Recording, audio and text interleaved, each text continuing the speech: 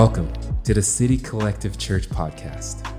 We believe we are better together and exist to create space for everyone to discover life in Jesus.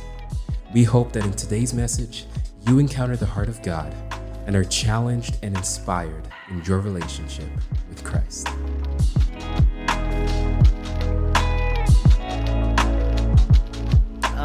We are in the middle of a series called Snakes and Ladders. And so every January, we like to take time as a church to talk about mental health. We've done it from different perspectives over the years.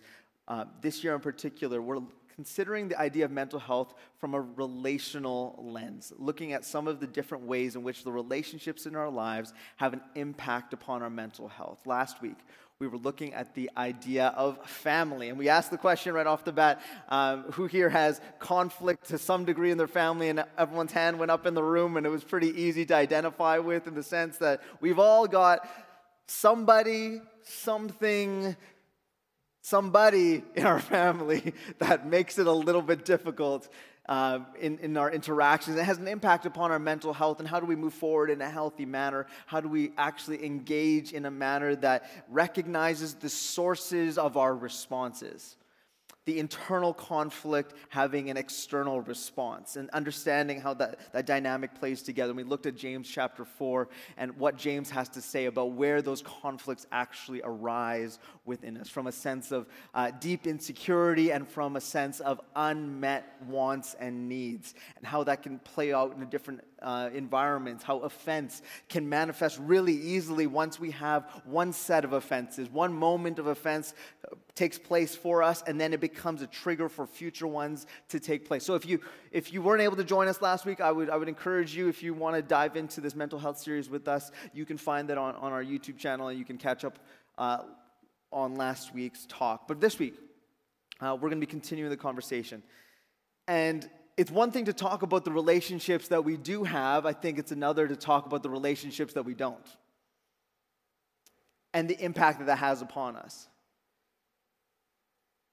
In our current society, more so than perhaps we've ever recognized or even experienced, we are seeing a deep sense of loneliness overriding our culture. In some sense, it is a forced isolation that has taken place. We're not trying to be ignorant of the current realities of our world. But the experience of loneliness is one that is overwhelming. And it sparks a deep sorrow within us. And so I want to always preface these talks and these conversations about our mental health, especially from a church perspective. We are talking about the holistic approach that God wants to invite us into, to find wisdom in how we can understand the ways in which our lives are impacted by the relationships around us and the impact it has upon our mental health. But we are also advocates of science and of counselors and of taking the intentional time and space that you need for self-reflection to be healthy in all aspects of life. But just like we talked about this last week, it is almost like breathing in and breathing out. When we breathe in, it is taking the action for ourselves, going to see a counselor, reading a book, having a personal conversation, engaging in conflict. But then to breathe out is a natural response where we need to let go of a little bit of our sense of control, find peace and rest in our relationship with Christ. And that breathe in, breathe out. You can't do both simultaneously, but you need one another. You need to breathe in, and then you need to breathe out. I don't know if you've ever tried to just breathe in constantly. I think I saw this, it's probably like a reel or a TikTok or something. Like, try breathing in, or no, try swallowing like 3 straight times, and you can't actually do it the 4th time. It like hurts your body. We're not built that way. If you're going to breathe in, you need to breathe out. And so I believe there's a holistic approach to our mental health. And so in this idea of loneliness for us, there is the real life experiences that we have where we have been put in these spaces that feel lonely. We have been hurt and rejected and set apart by those that we do not wish that upon anyone else. And it has overwhelmed us, and it has been crippling. And I'm so sorry for the realities of life that we have experienced.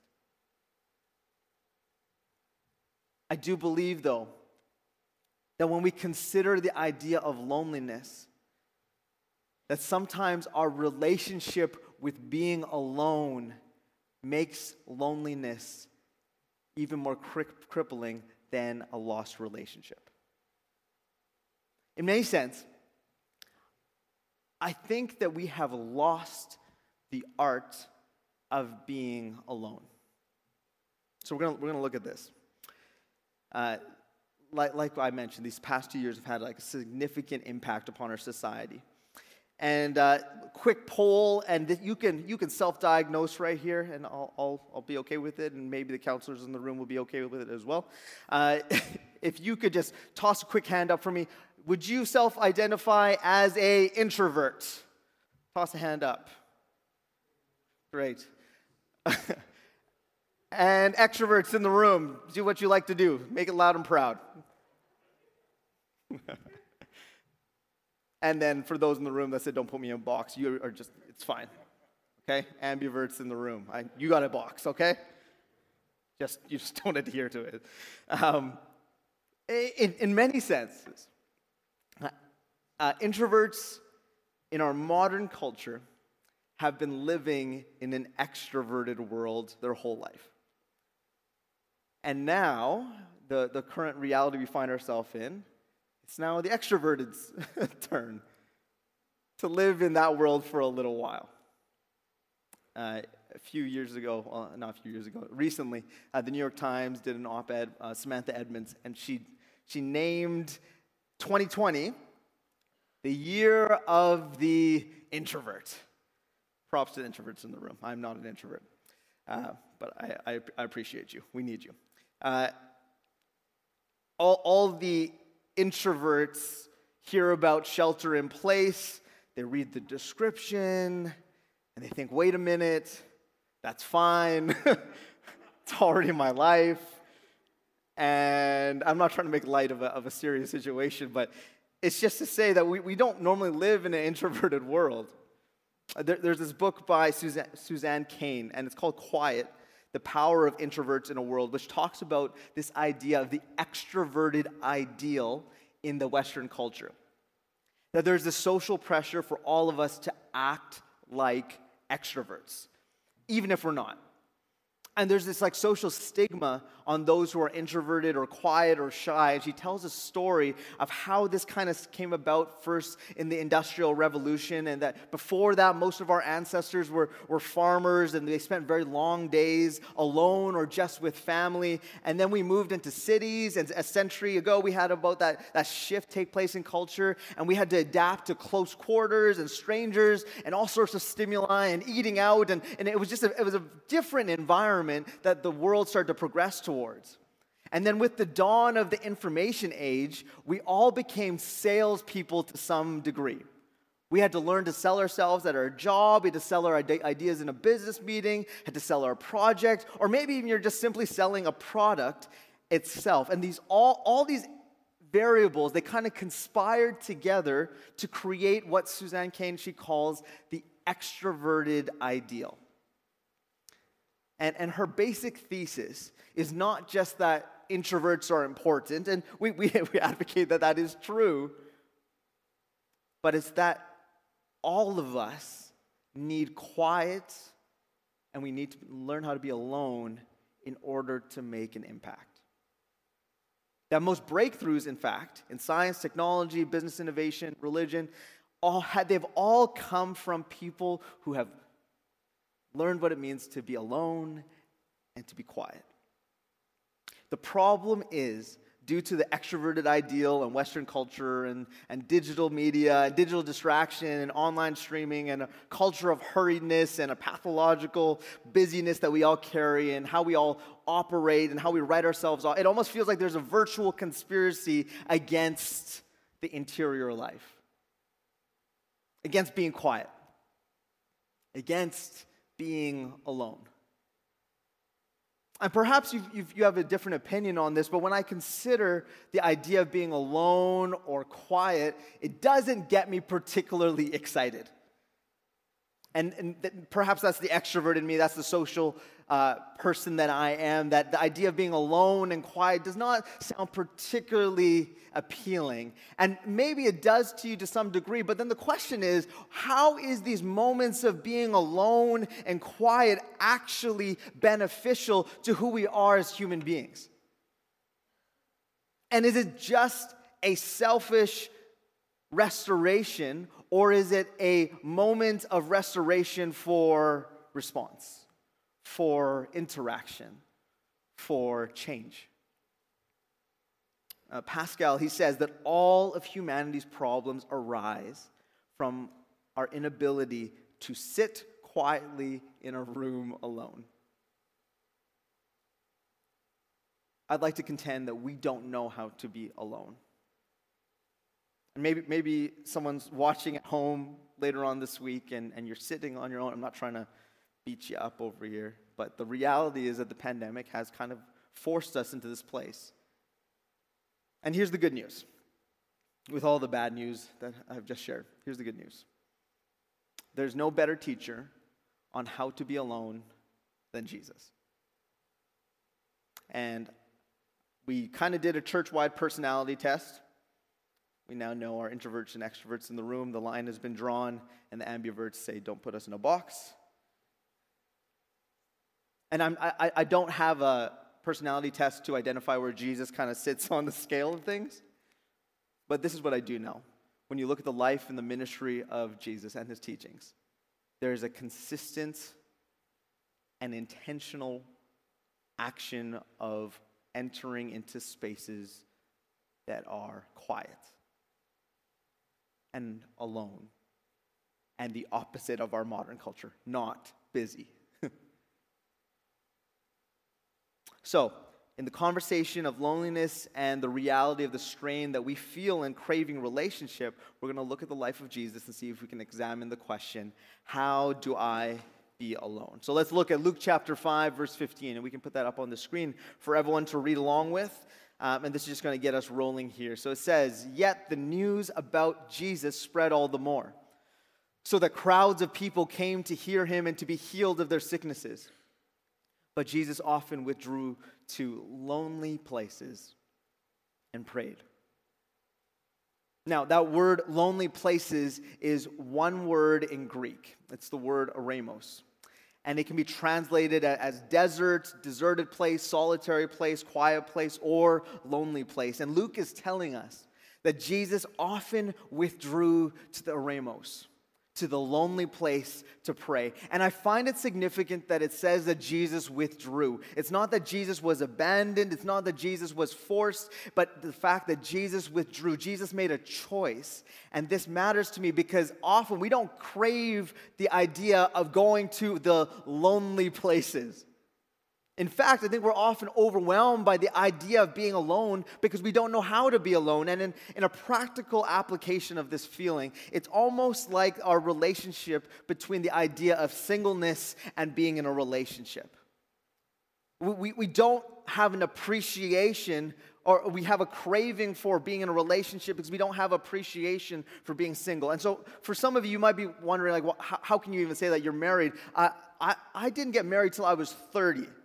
And so in a lot of sense, I broke every Christian norm rule. Like if you go to Trinity, it's 21, and that's the baseline that people are like, let's consider marriage. And I'm not trying to hate on it. I love you guys.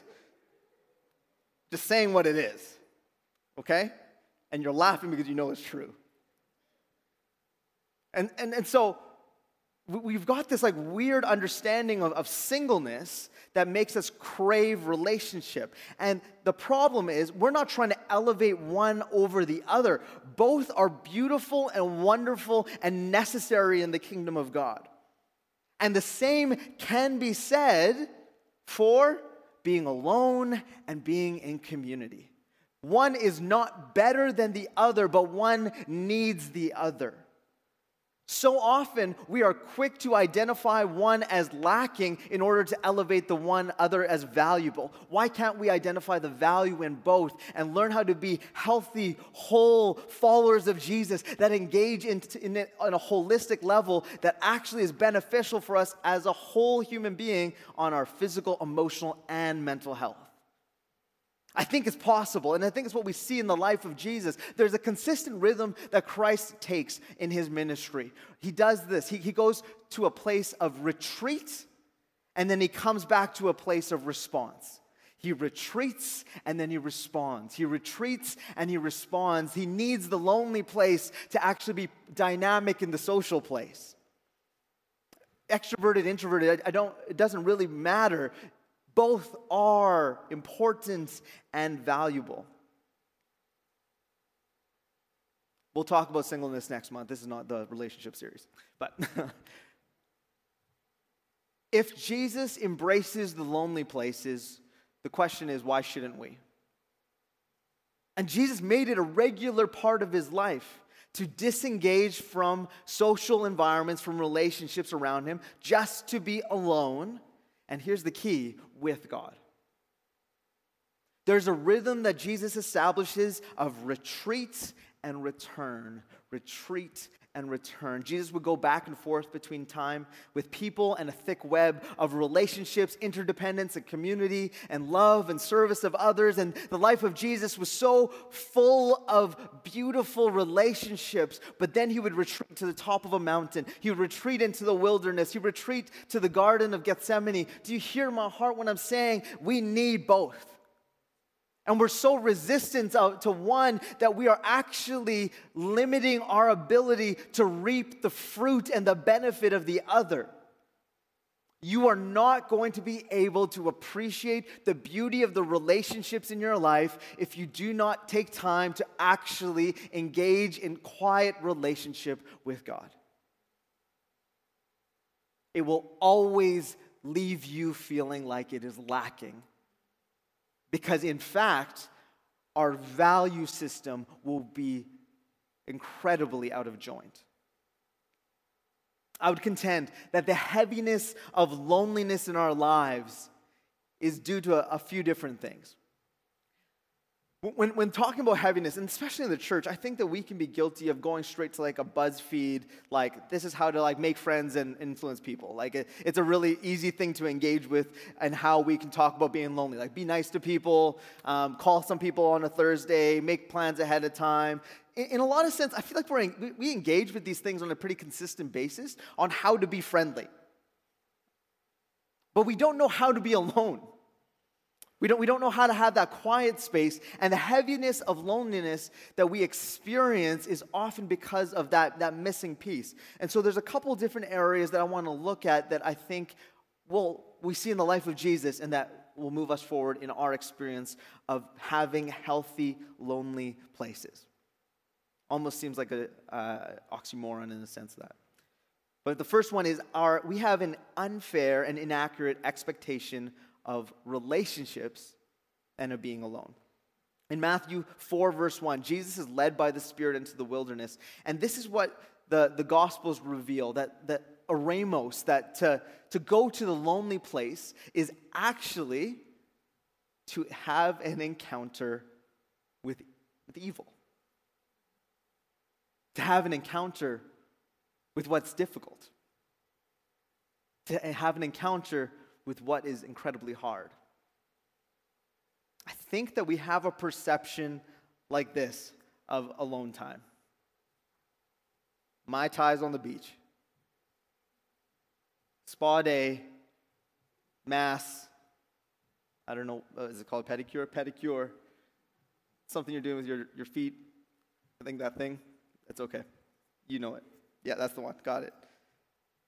Quiet spaces are super chill, super relaxing. And if they're not, well, then we're not doing it right. But in fact, the lonely places, the quiet places, the alone places that Jesus engages with are actually places of battle. battle with the mind, in our mind, with evil thoughts. And we can look at Matthew chapter 4, Jesus going to the desert, and we see the temptation of the enemy, of all the different ways that Jesus would benefit if he gave himself fully to the temptations of the devil.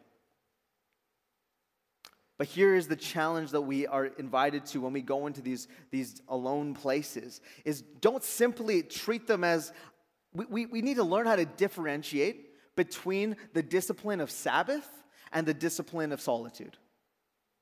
The two very different things. I'm not saying don't go to the spa and relax. Do that and make it a wonderful place of rest. But that is different than the discipline of solitude, which is meant to develop and foster a relationship with God, and one that actually, and if you're going to develop and foster a relationship with God, it is going to come into conflict with that which is unhealthy in your life. If you're going to come into a place with the presence of God, you best believe that the thoughts in your mind that are evil, that are self-deprecating, that are unhealthy, are going to be brought to the surface as wrong, as something that needs to be put to the side, as something that needs to be expunged from who you are as a person. And sometimes when we feel that conflict, we're like, we're doing the alone stuff wrong. We need to change the way that we think about solitude. Solitude is, in fact, a place where battle will take place within your mind. Jesus, he kind of refuses to be drawn into the conversation fully. His weapons of response are weapons of silence and of Scripture. In the desert, we face down evil itself in our own mind. And often I believe that our aversion to the desert is a lie meant to prevent us from actually engaging with the necessary hard work of overcoming. We expect it to feel like the Sabbath, when in fact we need it to be a place of solitude. We're battling with the content of our mind in our thought life. We battle what Paul calls strongholds in our mind, bastions of lies and narratives that play and replay in our mind, our imagination, and our memory, and we fight to bring our flow of thoughts to be in alignment with the mind of Christ, to break off the enemy's bondage and strongholds, and we let the truth of Scripture actually overwhelm us in that place of solitude in a way that perhaps we don't normally do in the everyday rhythms of our life. The other thing I think we see in the life of Jesus when it comes to what it means to actually engage in our lonely places in a healthy way is an idolization of approval and control. How many of us are guilty of actually engaging in a relationship because we feel like that is a relationship that actually just makes me feel really good about myself? Or that's a relationship that I'm actually just going to get the most out of. Or I'm going to engage in this relationship because I'm going to do everything I can to make sure that they like me. Here is the hard truth that some of us in the room, including myself, need to hear often. Everyone is not going to like you. But so often we've created this idol of approval that we are so constantly saying, I cannot be alone because I need to gain the approval of others to find value for myself. We do not find value in being alone because our value is solely in the approval of others. The idolization of approval comes in a lot of different skins. Because sometimes the idols that we create in our life are actually good things. Job, paycheck, relationship, family. These are all good things. The challenge that we have in our lonely places, the challenge that we have in our spaces of solitude is that when we identify what are the idols, what are the places of approval and of value that we're going to on a consistent basis in our lives, are we going to them to find all that makes us happy and joyful, or can we actually engage with them receive what is good about them, and have that not be the source of our joy and our happiness. Now, this is easier said than done. In fact, I would say it is incredibly difficult to not have that be the case. How quickly we are to find our sense of joy and approval and happiness in a relationship with someone else, in success in the workplace, in accomplishment of a life goal. All great things, but never going to be the source of satisfaction that is going to help us to survive through the real struggles of life. Again, it's the balance of both. Identify, enjoy, celebrate. Just don't make that your be-all, end-all. In Matthew 26:36, we see a well-known story from the life of Jesus, and it's right before his journey to the cross, and it talks about the Garden of Gethsemane, and it is the place of encountering his emotions. And this is what we also see in the lonely place. So let's read this passage together. Verse 36. It says, "Then Jesus went with his disciples to a place called Gethsemane, and he said to them, 'Sit here while I go over there and pray.' He took Peter and the two sons of Zebedee along with him, and he began to be sorrowful and troubled. And then he said to them, 'My soul is overwhelmed with sorrow to the point of death. Stay here and keep watch with me.'" The lonely place is the place of encounter with our emotions. And I will speak wholly honestly right here. I think this is part of the reason I sometimes avoid the lonely place. I did a Berkman's assessment recently and had someone give me some feedback on what were some of the results in relations with my personality and how I lead and different pieces like that. And one of the elements, I can't remember specifically what the name of the category, but the feedback that I received was very simply that I have a lot of emotions, that I feel a lot of things, that even if others don't see it, I'm feeling it. And often in these quiet, lonely places, that's when we actually encounter emotion. I feel Jesus in this moment when he's saying, "My soul is overwhelmed with sorrow to the point of death." Have we ever felt that way? As if our soul is so overwhelmed with sorrow because of a lost relationship, because of a missed opportunity, because of perhaps just the way that we are feeling in the moment. We feel overwhelmed with sorrow to the point of death. And it is not just at a mental level, at a physical level, at emotion. We feel it to our very soul, it seems like. Dealing with overwhelming sense of loneliness is not just born out of spatial isolation. Because we've all dealt with the confusing reality of feeling alone in a room full of people. To be in a conversation and not feel heard. To be acting for someone and not be appreciated. To be in a relationship and not be seen.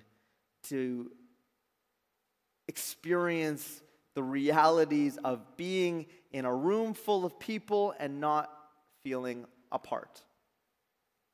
There's an experience of isolation that comes from these moments.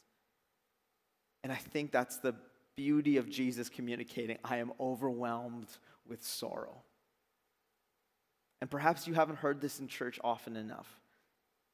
And you've come across a version of Christianity which seems to condemn the idea of not being optimistic or just joyful all the time. Jesus himself was sad. And it is okay to be sad. It's okay to experience sorrow. It doesn't make you lesser. It doesn't make you disqualified to be in a relationship with those around you or with God. It is okay to feel sad. Because the beautiful realization that we see in this moment with Jesus is Jesus is sad, and he has the emotional intelligence to make a combination of time alone with God and prayer and close friends and relationships with family a part of his response. But you notice that he does not rush past the sadness to get to the solution. And sometimes that is our avoidance of the lonely places. That we are so scared to feel the sadness that we know is lying beneath the surface, so we rush to the solution, when in fact, we have left the sadness behind, so the solution cannot solve it. So let's keep reading.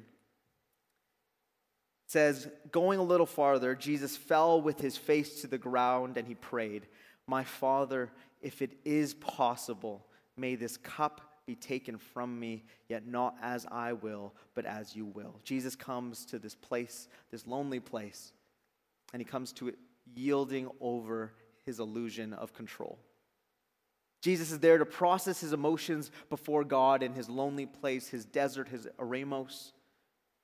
And our time alone can be an unhealthy space of mind-numbing activities, of dependence practices, or simply avoidance. Or our lonely spaces can be an intentional emotional processing with God. Do you know that God wants to process your emotions with you? God is not afraid of the emotions that you're carrying. In fact, God welcomes all that you are feeling and invites you to share them with him in relationship, in the lonely places, in the quiet places of our life. We need the quiet places. Not just simply to check a box of spiritual discipline, but because we have emotions that are going to be processed somewhere, some way. So what better place to do that than in the arms of a loving Father? One who cares for your very well-being from the top of your head to the bottom of your toes. I don't know what I was going to say there, but we, like Jesus, need to slow down long enough to breathe in and breathe out for all the emotions that have been running away in our minds. I came across this beautiful metaphor, I think, of what emotions they function as. And it's from an individual named Martin Lard. And he says this. He says that emotions are kind of like the weather on top of a mountain of your thoughts and your feelings. They're like the weather. They change every hour, every day, every minute, every second. There are good days and there are bad days. There are beautiful sunny skies and there are stormy skies. But below that kind of tumultuous weather, there is something deeper. Below your thoughts and your feelings is this deep part of you inside your body. Recently, we watched, maybe as many of you, the wonderful Disney Pixar flick, Encanto. Anyone else seen it? Apparently not a crowd favorite. That's okay. There's an individual within the story, and all of the members of the family have these different powers that are associated with the house that they share. And one of them, she has the ability to influence the weather according to her emotions. And on her wedding day, there's this song that they break into because it is a Disney movie. And she's talking about all the emotions that she was feeling on that day. Then somebody came and they said that things are not going to go so well on your wedding day. And the immediate, from the sunshine, the response came to a hurricane. It's a dramatic response of emotion that played into the weather around. And I think it's an interesting analogy of how we actually experience emotions in our everyday life. The writers of the New Testament, they invite us to consider our spirit. And I think our spirit is that which lies deeper within us, deeper than our emotions. We have emotions, and emotions need to be considered and reflected. I have learned this wholeheartedly within marriage because I do not consider my emotions, and I needed to learn that I needed to consider it for myself and for my wife. We've got emotions, and it's above, and it's taking place, and it needs to be considered in all that we do. But if that is the driving point of all of our decisions, it has the danger of taking us to a place that is actually not where we desire to go, nor where our spirit wants to be leading us. I believe that our spirit is a place that's much more calm and serene. It's living in the abiding and abiding in the vine, where we're the branch and Jesus is the vine, and we have this invitation to go into the quiet and to sink below the weather at the top of our mountain, our thoughts and our feelings that are raging around us and through us, and to go into that deep center. What if we were to see our emotions as an invitation to meet God and let the Spirit of God take us down from the storm and into that deep center of our spirit? In fact, to consider this and to do this in a quiet manner, it's backed up by science. Bessel van der Kolk, we have some books out in the foyer after the service if you want to go take a look at them that are on the topic of mental health. And one of them in particular is called The Body Keeps Score. And it talks about healing from trauma, and it notes this. It says that neuroscience research shows that the only way we can change the way we feel is by becoming aware of our inner experience and learning to befriend what is going on inside ourselves. And often what we're going to find in ourselves are things that need to be stripped away. The lonely place can reveal a lot of different things. The key is that we need to enjoy the different things that we have in our life, but not make them that central piece. We've got this aversion to being alone. We see that Jesus consistently goes to that place of retreat and then return. So this is a practice that we need to actually adopt in our lives. Because here's the reality that we will all face. We will all go through seasons where we will be lonely. I cannot provide you a 3-step solution on how to never be lonely again. I wholeheartedly believe that you will have a good God that wants to be in a relationship with you at all times. But that does not guarantee that the feelings of loneliness will never be present. It's just the reality of being humans in a broken world.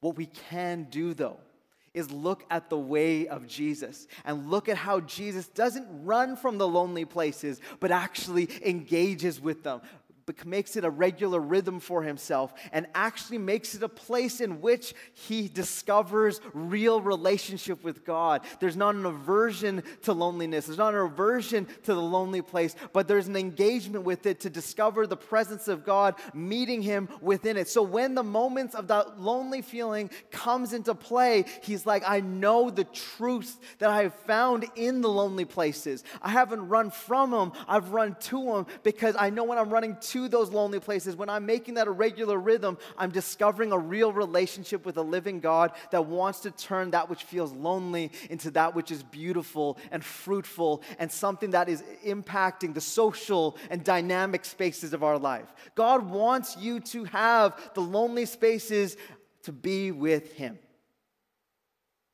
It is not simply meant to be a wasted time or space. It is meant to be a discipline of solitude that grows us in our relationship with God. Henry Nouwen, he is a Catholic scholar. He writes this. He says that solitude is not a private therapeutic place. Rather, it is the place of conversation, the place where the old self dies and the new self is born. The place where the emergence of the new man and the new woman occurs. Solitude is the furnace of transformation. Without solitude, we remain victims of our society and continue to be entangled in the illusion of the false self. Solitude is the place of the great struggle against the compulsions of the false self and the encounter with the living God who offers himself as the substance of the new self. Nouwen would later contend that without solitude, it is virtually impossible to live a spiritual life. I have found this past year and a half, incredibly challenging, even for just who I am as a person. I love you. I love being together. I love conversation and eating together and going through the real nitty-gritty bits of life together. And in many ways, that has felt like it's been robbed for myself and for yourselves and for us as a church. And in the midst of that, I feel like my personality and my desire is often to have vision forward. When you look at our relationship, Adriana, she sees what's coming up next, and she looks at all the little details, and thank goodness she does. Gets bills paid on time, gets life actually functioning in order. But for myself, I'm big picture. I want to see expansively in the future. But in so many ways, this season has kind of robbed me of that. It feels like almost impossible to see beyond into the future because everything's changing on a day-to-day basis. My heart for what the church and what our family and what our community could be, it remains hopeful and optimistic, but the vision of what it might be, it seems to have gotten blurred in moments and get lost in moments, and that in itself, for me, has been incredibly lonely. And I say this not for sympathy's sake, but to help you understand that loneliness is not a one-stop shop. It doesn't just come simply because you feel like there's nobody around you. It can be a loss of a value. It can be a loss of vision. It could be something that is absent in your life that you have been holding on to and that it means far too much in the midst of all that you're doing. It's a good thing perhaps, but it isn't meant to be the main thing. And I feel like my life in many ways has been exposed for all of the unhealthy attachments I have carried. And I have recognized that I have not engaged with the lonely places that I needed to engage with to make sure that the social spaces were ones that were healthy and meant to be used for the kingdom of God. If you hear anything this morning, there's a lot of different reasons why I think we should engage with moments of solitude in our lonely places. But what I've discovered for myself and what I desire for us to discover as a church is that within the lonely place, may we discover our true source of value and strength and purpose. May it not be the attachments that we carry around us and the idols that we hold before us. Even if they are good things, it does not mean that they are meant to be the ultimate thing. And until we go into these places of solitude and reflection and careful consideration, we will hold them with a higher regard than they deserve. The worship team, could you join me at the front? So as they come to the front, I want to give you just a quick little practical thing to try this week. The idea of engaging in the practice of solitude it can be very high-minded. It's just this idea of, okay, I should be quiet. What do I do in the quiet? What do I do in the stillness?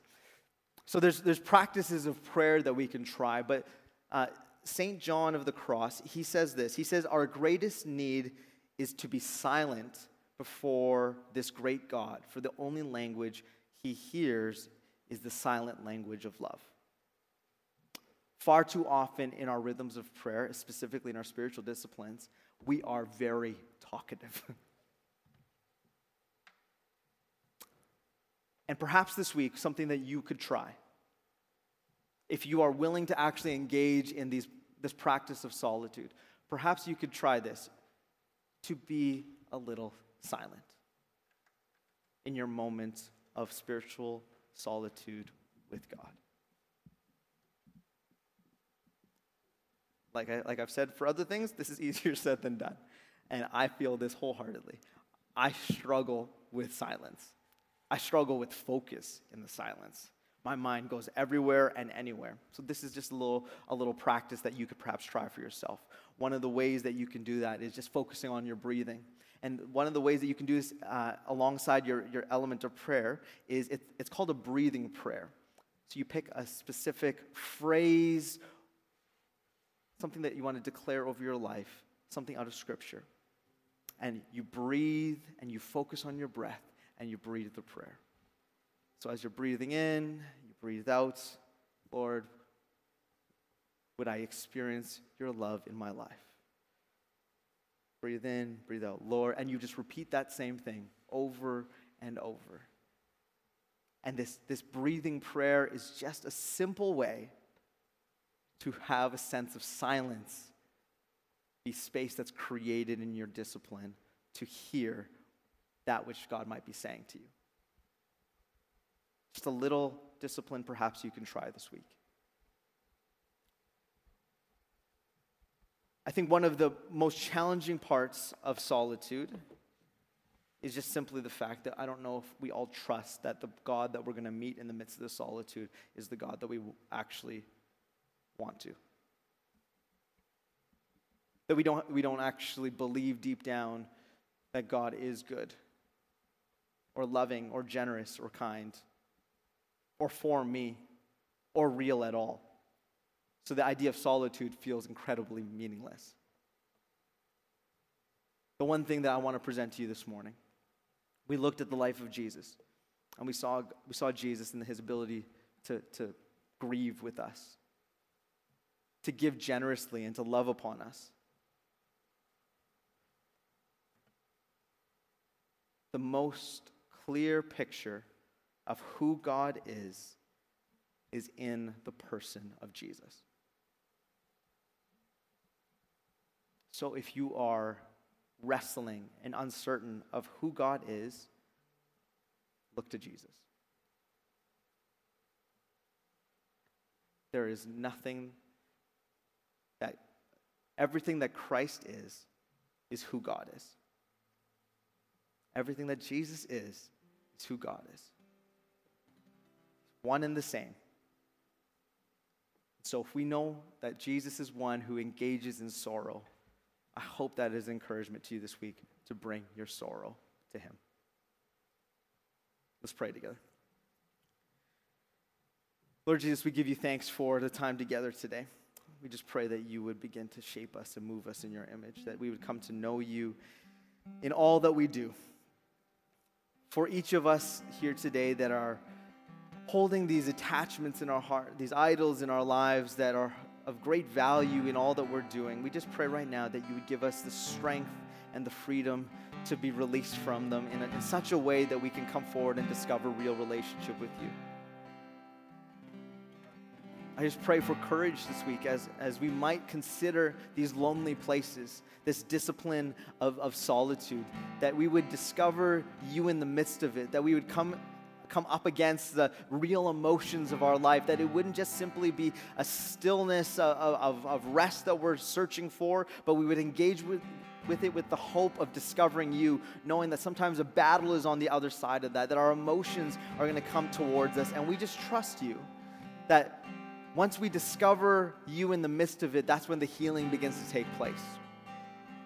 Body, soul, mind, may we discover that wholly. For those here today that have experienced deep seasons of loneliness, I just pray that even as they might consider engaging in these lonely places, that they might find your comfort within it. That they might find your solace and your nearness. Thank you that you desire so much more than we could ever imagine for ourselves in these spaces. For those here that might not know you and they're not sure about what they even think about who you are, oh God, I just pray that your presence would meet them where they're at. And that they would just, first of all, feel a deep sense of your love, comforting them in every season they find themselves. Thank you for this place. Thank you for each person here. Your kingdom come, your will be done. In Jesus' name I pray. Amen. Thank you for listening to today's message. We hope it challenged, encouraged, and inspired you in your walk with our Lord Jesus Christ. To keep up with City Collective, make sure to check us out on Instagram and Facebook at City Collective Church. Have a great week.